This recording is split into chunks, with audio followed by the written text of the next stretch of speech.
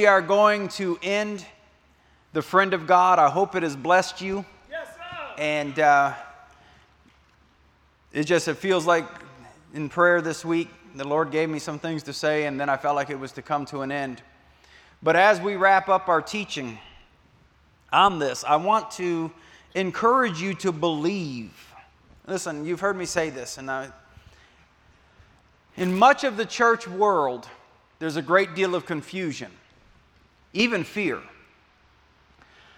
But in much of the church world, they equate forgiveness with redemption, and they teach them as if they're one and the same. As if the totality of redemption is forgiveness. And what I want to encourage you and implore you to please understand and accept as the truth is that forgiveness is the building block of redemption. It's the doorway into redemption. Forgiveness was necessary so that redemption could begin, but redemption is not merely forgiveness. Redemption, how many of you have heard me say this to you before, that you'll never truly appreciate redemption if you don't understand creation? Because God, Christ, did not redeem you just to forgive you from your sins so you could go to heaven. He redeemed you. He forgave you so He could redeem you. He redeemed you so He could restore you back to what God originally had intended for man. So that you would be now as if sin had never existed. Can you let that sink in? Everyone say, Selah. It means I'm thinking about this. What would your life be like if sin had never entered in? What would your life be like if you had never ever sinned, never made a mistake? What would it be like? I imagine it would be much like the life of Jesus Christ. That's right. Don't you? Yes, sir. Did Jesus ever get sick? Never. Did Jesus ever have a financial struggle? No, sir. Did Jesus ever meet an opposition, an enemy that He didn't overcome? Did He ever meet a riddle He didn't know the solution to? No, Jesus was the winner, man. Yes, sir. Right? And so if you and I understood that we have been justified, made right, that really you and I right now, see, our minds have trouble with it, but our hearts don't.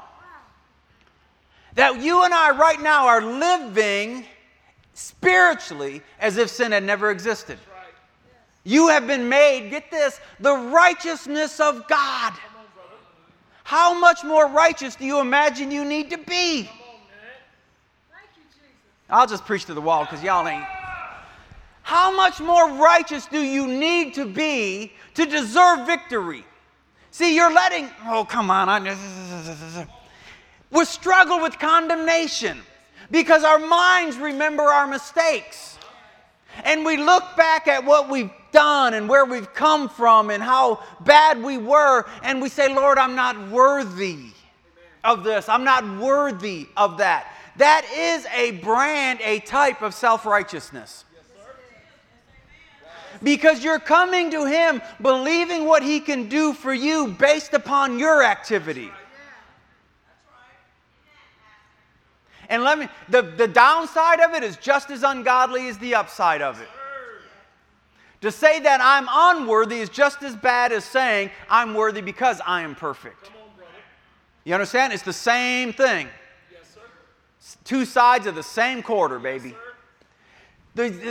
We come to Him and say, Father, I'm worthy through Christ because of what He's done for me.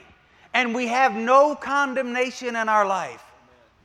So when the Lord says, I want you to be my friend, we don't shrink back from it because, oh, I'm not worthy. Lord, if I could just be a servant in your household. How many of you remember the story of the prodigal son? I ain't even got to the sermon yet. That's all right. But we shrink back just, Lord, I have sinned in your sight, and if you'll just accept me as a servant, I know I got to live on the outside. I have no right to think I can come into the inside. If you'll just let me have barely enough to survive, Lord, I'll be ever so grateful. That hurts His heart. Because what He wants to do is hug you and embrace you and put a ring back on your finger and put unsoiled shoes on your feet and clothe you in a robe of righteousness and turn around and tell the angels, go and prepare the fat calf because we are going to party. Because this son of mine has finally woken up and realized I made him righteous. Every promise in the kingdom is theirs. I want to prosper them. I want to heal them. I want to give them joy unspeakable. I want to give them such a life that stress is no longer a player in their life. That they wake up every day excited, exhilarated, wondering, I wonder what the Lord's going to do for me today. Because don't you know the Bible says that He will daily, every day. He's better than Amazon. Amazon don't show up at my door every day. He shows up every day with blessings and goodness and mercy. I wish somebody was listening to what I'm saying right now. It's all about what He did. And so I want to encourage you, listen, when we understand that the redemption is more than just forgiveness. It's about the restoration of all things. And if we believe that God created man to be His friend, to be on the same level. In the very beginning, when God spoke, He said, let us make man in our image and in our likeness. In Psalm 8, the Bible says, what is man? Don't understand this creature. What is man that you're so mindful of him, that he's never out of your sight? You're always thinking about him. What is this man? You've made him just a little lower. See, even the Bible translators would trip up because if you do a word search there, that word is Elohim. It's never used for any other purpose but God. But God, you made him a little lower, just a shade lower than yourself. What is this man? Why would you do such a thing? And God did it because God wanted someone who could fellowship with him, be in his class, have his character, have his heart, and be his friend. Yes. Yes. So when Jesus comes along, he says, I'm not calling you slaves anymore because that was never my intent. My intent was always to have you close. Closer than a brother. I wanted you to be my friend. Everyone say, I am a friend of God. Friendship is, as I told you, is the highest evolution of love. There is no greater love than that. Today I'm going to pull out of the Scriptures an ancient story. But when I'm pulling it out of the Scriptures, understand this, that Paul said in the book of Romans that everything that was written before time, it was written for our instruction. Never see biblical stories as ancient stories from a faraway land that have no implication, no application in our lives. Because everything that was written for our instructions. And there is contained within the Scripture an amazing story of friendship and love. Better than Romeo and Juliet. It's the story of David and Johnathan. So if you would, go to the book of 1 Samuel chapter 18. And I want us to look at verse 1.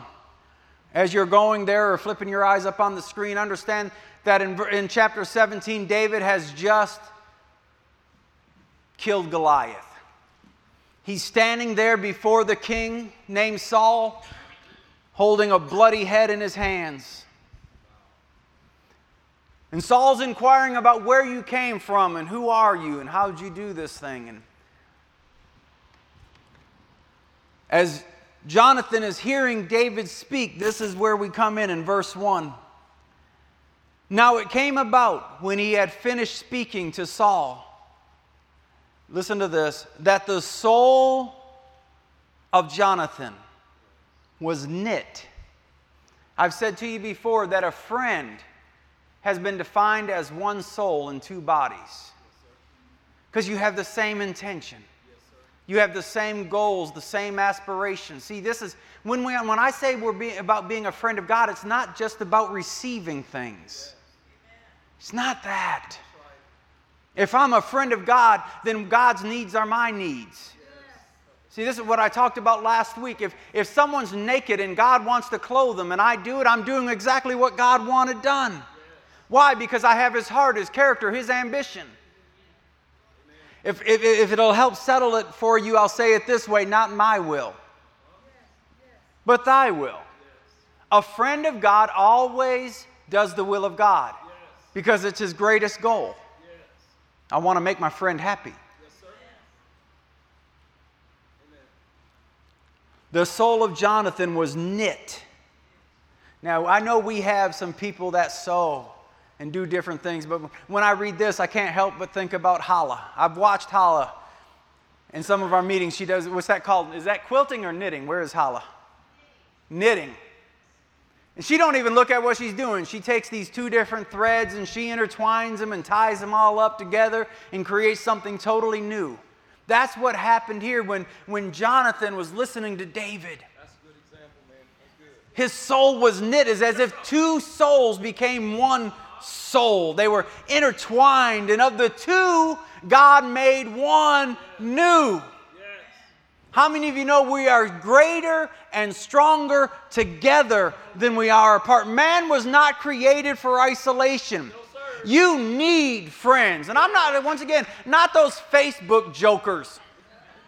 And not people that call themselves your friend, but the first opportunity you have, they're going to hurt you. You need to learn to define and understand who sent who and why they're in your life. Don't call everybody your friend. Don't let everyone into the inner circle of your confidence. Because if they are your friend, they'll be a foe to your foes. They'll be a friend to your friends. And they'll strengthen you. A true friend is never your opponent, always your proponent. Did you get that? A true friend will celebrate your victories as if they are their own. In fact, let me say it this way. They may very well celebrate your victories more than they would their own because they're more happy to see you succeed. The New Testament says it this way. Let us consider our brethren more than we do ourselves. Can you imagine how revolutionary it would be in the church if we would be each other's friends? No more jealousy. No more looking at someone up on the stage and going, that ought to be my place. And we critique and criticize and condemn one another. Why? Because if I can demote them, then maybe I can get promoted. Listen, if you're scheming for promotion, if you get it, you'll lose it. You know why? Because the way you enter, the seed you sowed to get there, somebody else will do the same thing to you. You can always watch churches that were birthed in a split, they will be split. Shandali andai. We were created for community. We were fashioned by the hands of God for family. We were formed by the divine for fellowship and friendship. Our hearts yearn for friends. So does the Lord's. So Johnathan, his soul was knit to the soul of David. And listen to this. Johnathan loved him as himself. As David spoke, Johnathan was drawn to him until the drawing was so close, a fusion took place.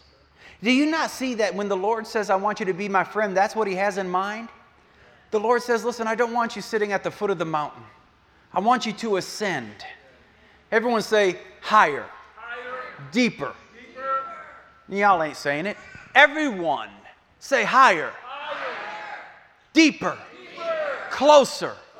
That ought to be our heart's desire. We ought to want to get so close to God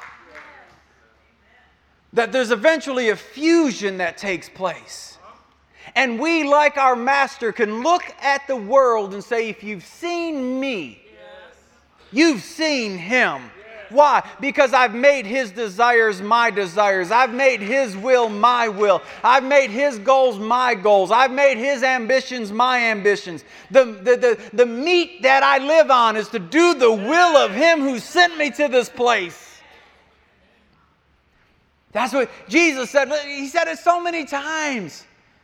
He said, listen, don't you know I've got to be about my Father's business? Because He didn't come to do His own thing, but He came to do the will of Him who sent Him. Jesus was sent. You, my friend, have been sent. You've been sent here. You've been sent to your place of employment. You've been sent to the environment you're in, not to be defeated, but to overcome it. To take the places of darkness and transition them and transfer them into the kingdom of light. You are called to be overcomers, not overcome. So you're a sent one.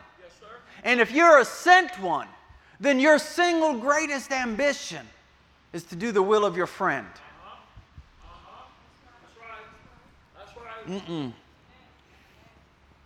I want you to appreciate the imagery here. I didn't start my clock. Thank you, Father. That gives me more time. Because I'm going to need it if I keep chasing these rabbits. They're all over the place every week. I think Lewis brings them. He's the one that prophesied it. He told me one day, he said, Pastor, I think when you chase the rabbits, you're more anointed. That's all the permission I needed. That's right. That's right. So if I chase too many, see the tall man after service. He's easy to find. Listen, in David, we can really see ourselves, and this is what I want you to see. I want you to see the imagery here. Because it's not just the story of two men long ago who became fast and steady friends.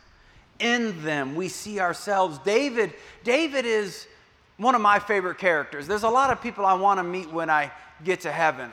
Of course, the first one is Jesus. But eventually, I want to track down this dude named David. Deborah was telling me the other day that when I get to heaven, I'll be able to sing.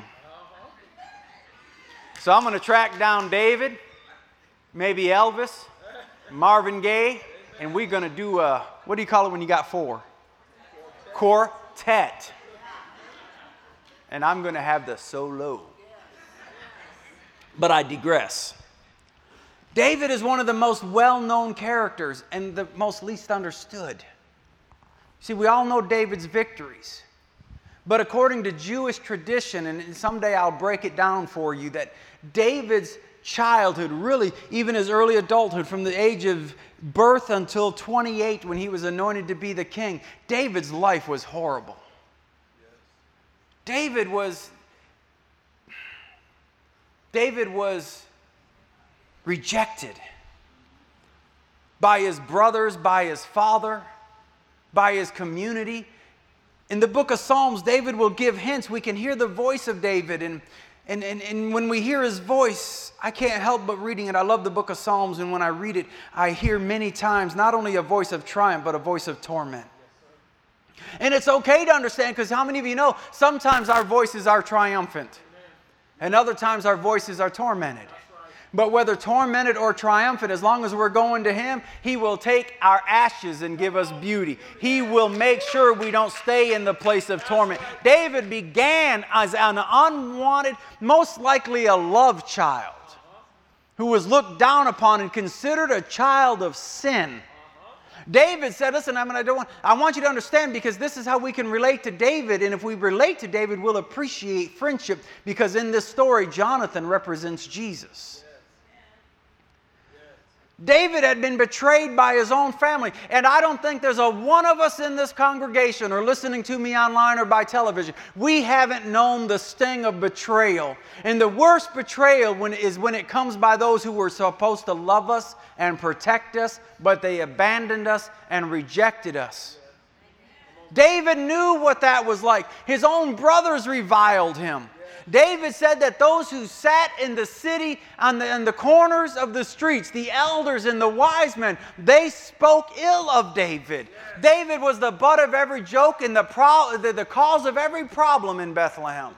David said, I got to repay things I didn't even steal. David said, I'm the butt of the drunkard's jokes. When they got together and they partied and they got drunk, they talked about David.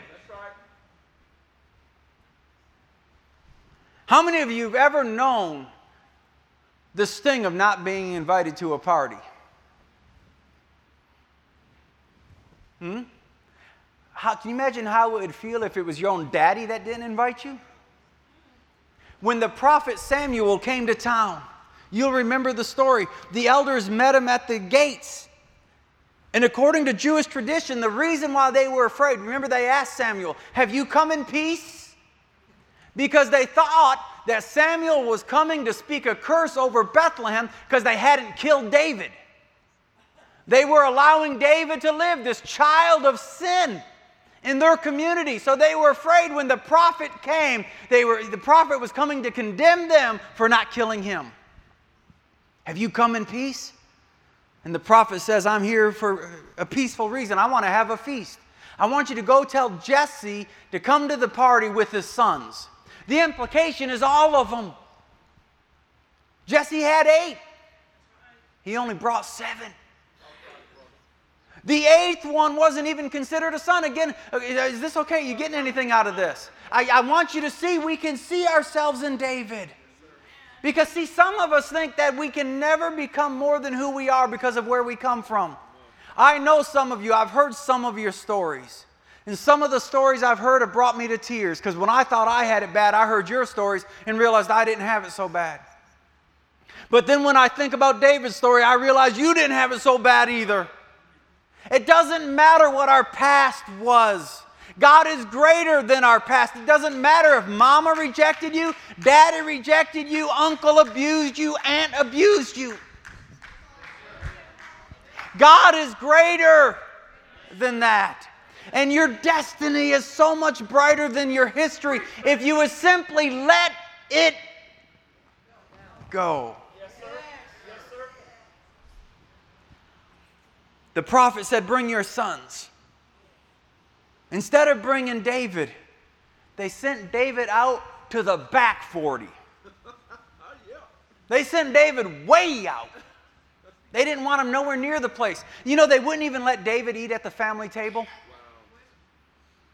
This explains why, and I'm jumping, but when many years later when David was king and he was looking for someone to love because of how he loved Johnathan, he said, is there no one I can express my love for Johnathan to? And he found a man named Mephibosheth. Say that 3 times real fast. He told Mephibosheth, you're eating at my table. Do you know why that was such a big deal? Because David knew what it was like not to eat at the family table. David was resigned to eating with the servants because he wasn't considered a son.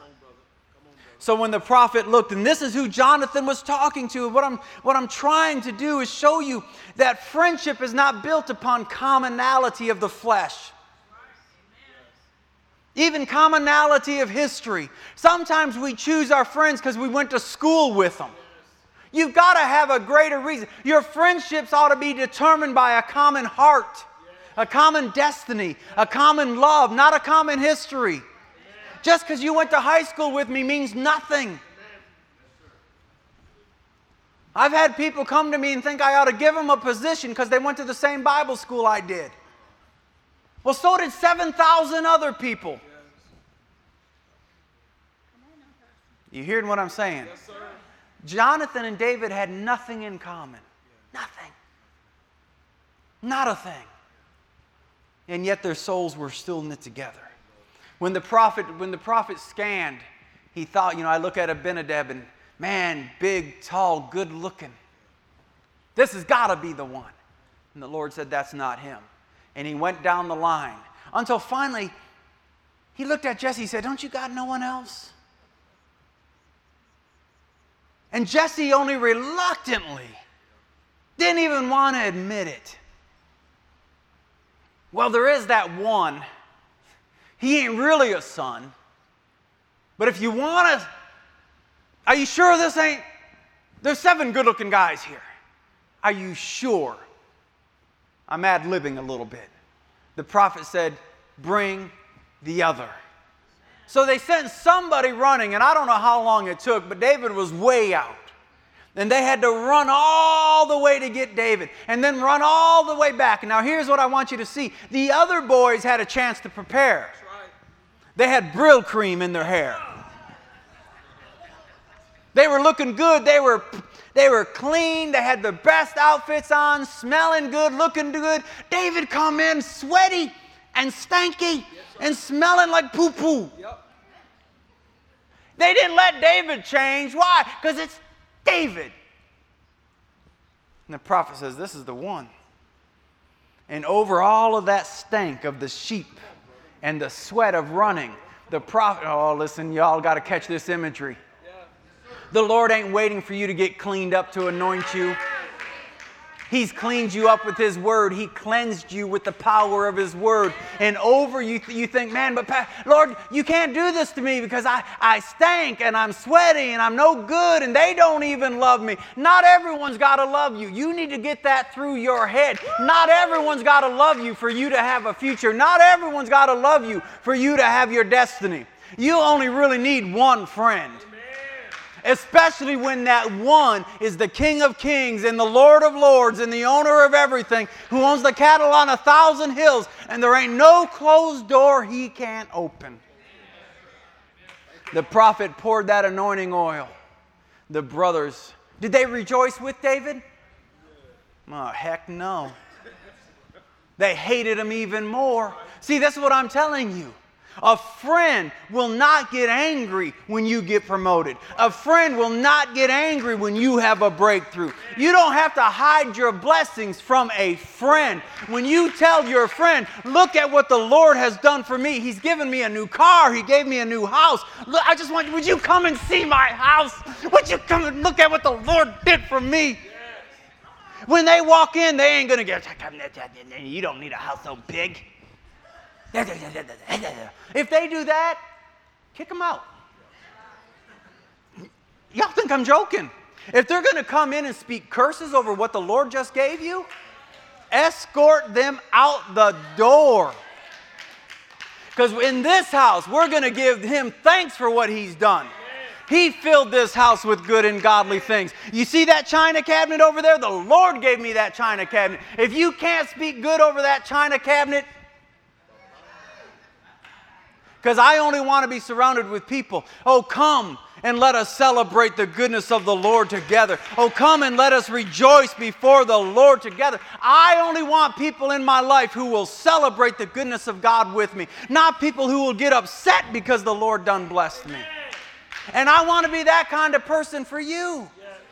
I've got a pastor friend in another state. He says I'm the only one he can call when God does something good for him.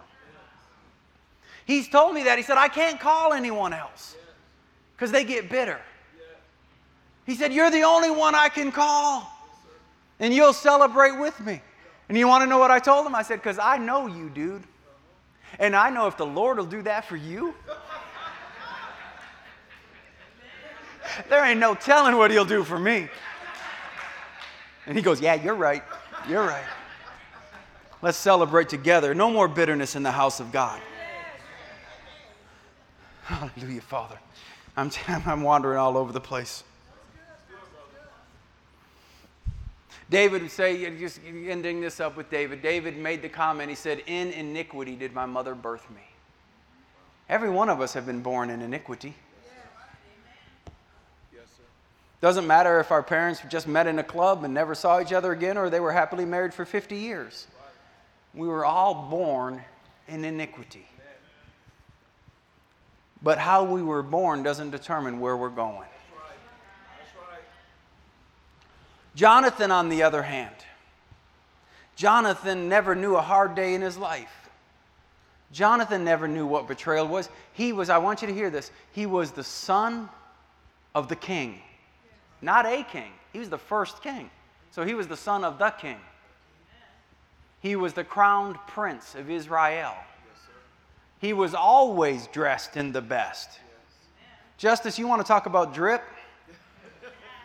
Johnathan had drip. Johnathan was dressed like royalty. You never had to wonder where Johnathan came from, because when you saw Johnathan, you saw style. Yes, sir. And Johnathan, by all accounts, is this okay? Johnathan would have been a great king. Johnathan wasn't like his daddy. Johnathan was a noble spirit. Johnathan had accomplished great things. And Johnathan would have been an extraordinary king. Yes. And if Johnathan knew of the prophetic word, and he may have, because later on he admitted even his daddy knew that David was going to be the next king. He may have known this upstart from nowhere who's standing before me, clothed like a servant, dripping of blood, this is the next king of Israel. And you know, Johnathan would say in just a couple chapters, you're going to be the next king, and I'm going to stand next to you, and even Daddy-O knows it. I love this about Johnathan. Johnathan, you hear what he just said? You're going to be I was born to the position. This is by right mine. Mine. But God said, no, David. And Johnathan said, okay. See, that's a friend. Listen, a true friend, if you're all are vying for the same position and you get it and they don't, they're going to say, that's okay. Because I'll stand next to you because my soul's knit to you. So they had nothing in common. Here's Johnathan, clean, smelling good, brill cream in his hair. The anointed prince of Israel. There's little Rudy, R-U-D-D-Y, which means petite. David. And Johnathan says, I love you. I am for you, not against you.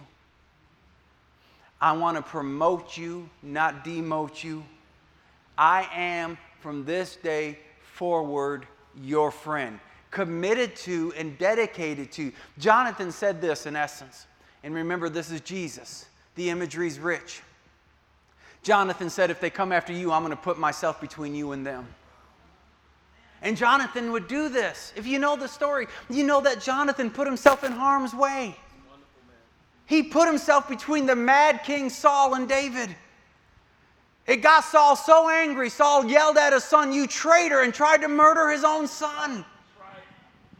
A true friend is going to stand between you and the pain, if only in prayer. Oh,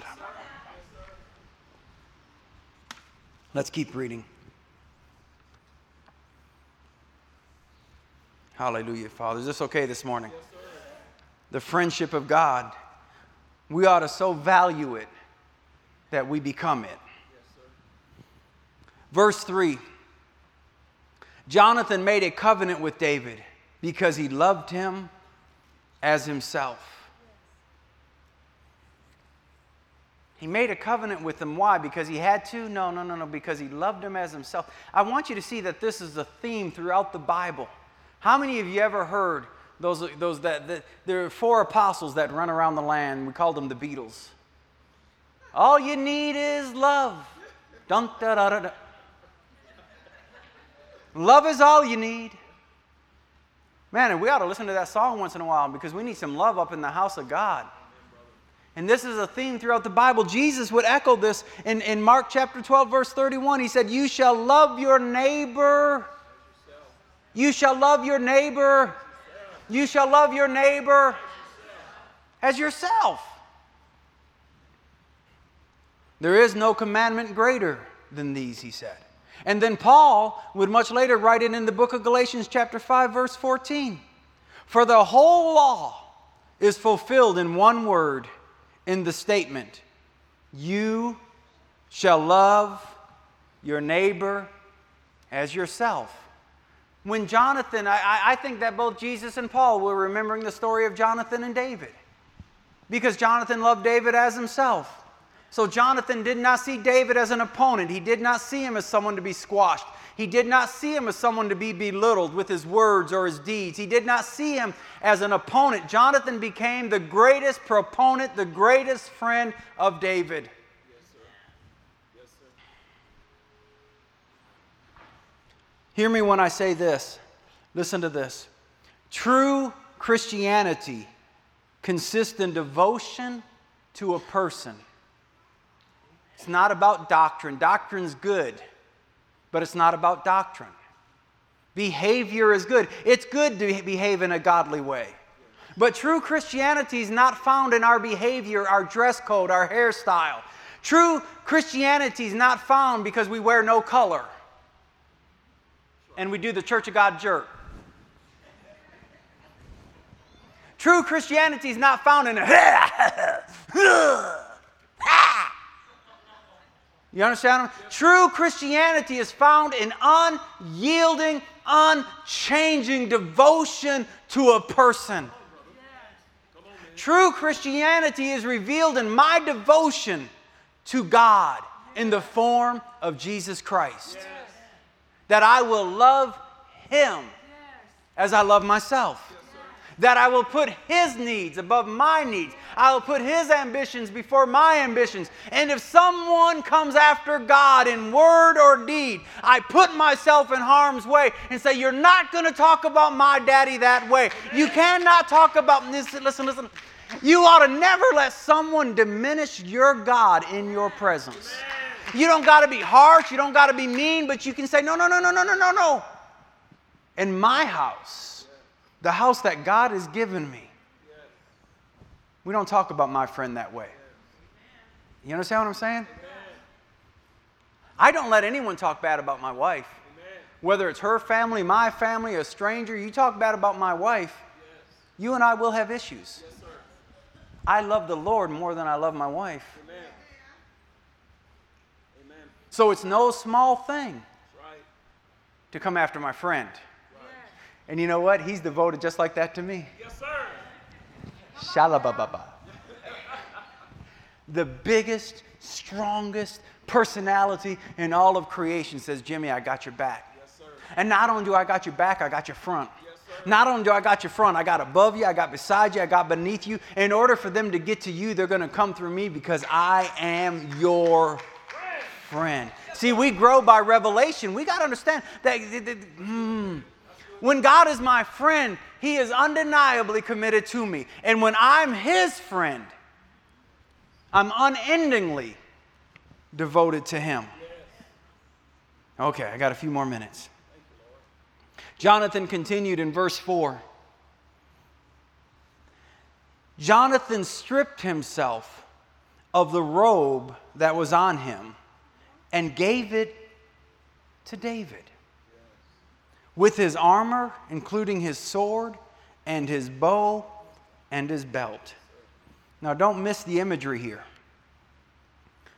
The story of David and Johnathan is an illustration of the love which Christ offers to us. The Prince of Heaven, much like the Prince of Israel, Christ comes seeking relationship, a friendship with us. Listen to this. Christ sees something in us, even at our worst, that He loves and that seems to Him worth living and dying for. Do you hear that? Yes, sir.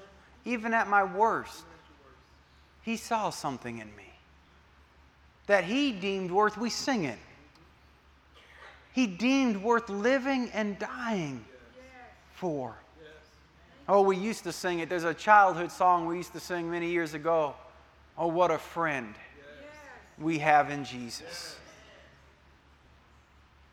Number 2, notice that Jonathan's love prompted him to give his own clothes to David so that his humble friend might look as much the prince as he.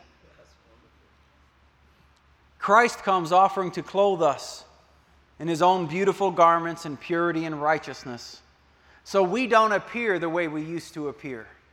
How many of you ever heard of a robe of righteousness? Yes, sir. Number 3, Johnathan bestowed upon David not only his own clothing, but gave him his own armor and weapons. So Christ equips us with every weapon with which He battled in this world, when He was tempted in all points like we are, and yet came off victorious without sin. He gives us the girdle of truth and the breastplate of righteousness. On our feet He put shoes made for the preparation of the gospel of peace. On the left arm we carry the shield of faith. A wonderful shield that's able to block every fiery dart. Do you see what a friend does? Yes. Johnathan stripped himself of everything that said, I'm royalty and you're not.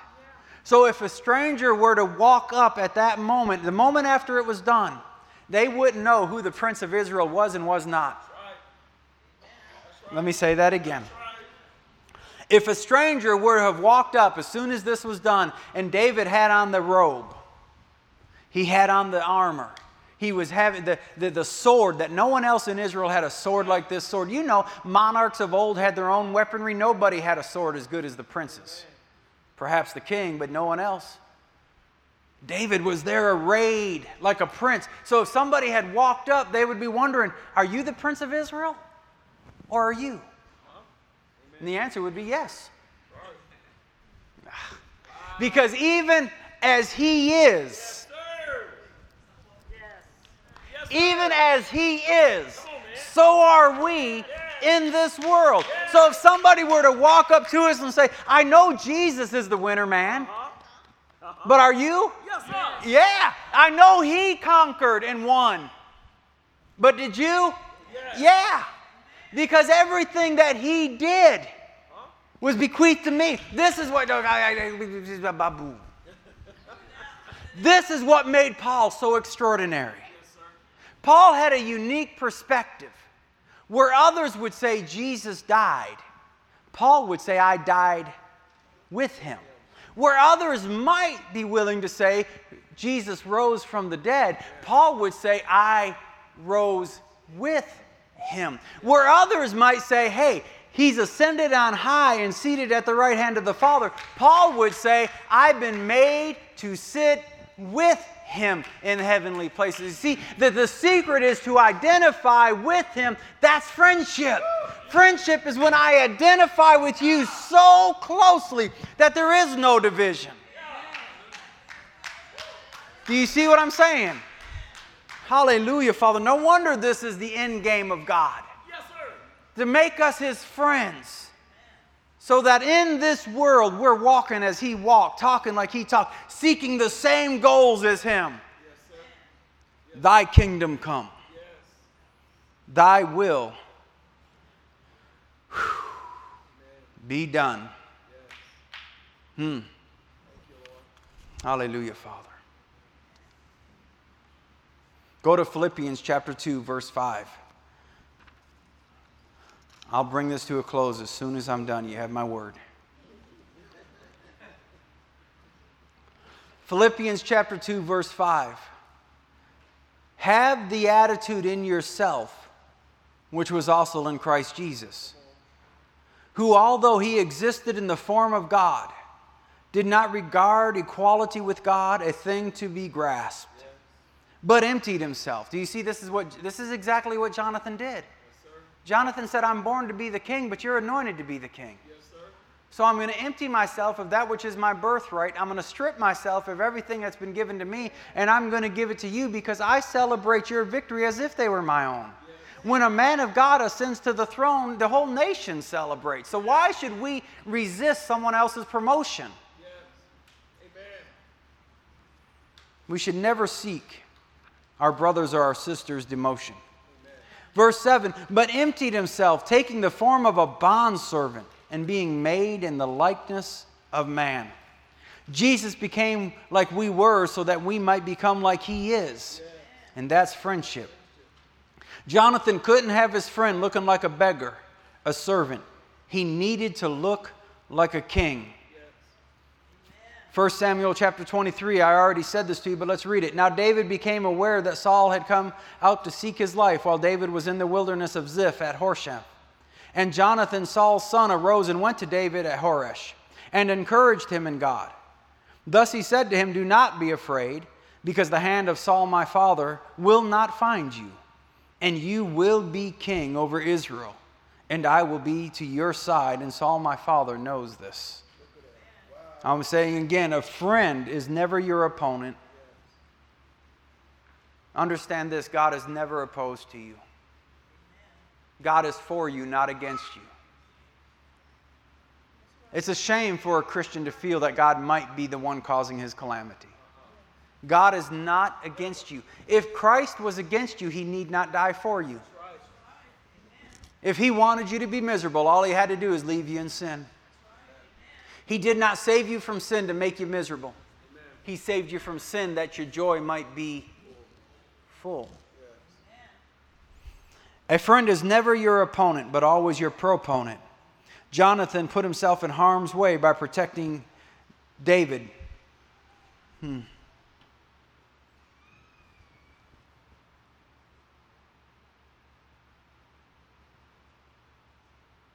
Go to Proverbs chapter 18. And we'll bring this to a close.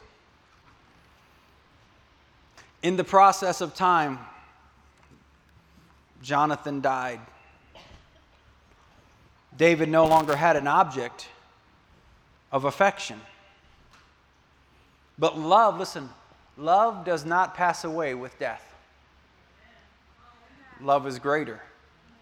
So in the process of time, David's love for Johnathan sought an expression, and David said, is there no one? You remember last week I used the parable of those who saw someone naked and clothed them, and God said, if you did it even to the least of these, you've done it unto me. Love always must find an expression. So my love for the Father, whom I can't see, must find its expression in loving on you who I can. Why would I seek to do you good? Because you're made in His image.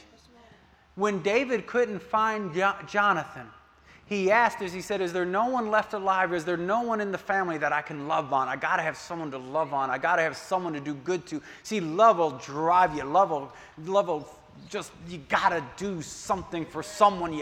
If you know, Yes, sir. they said there is one. His name is Mephibosheth. But Mephibosheth is afraid of you, David. You want to know why he's afraid?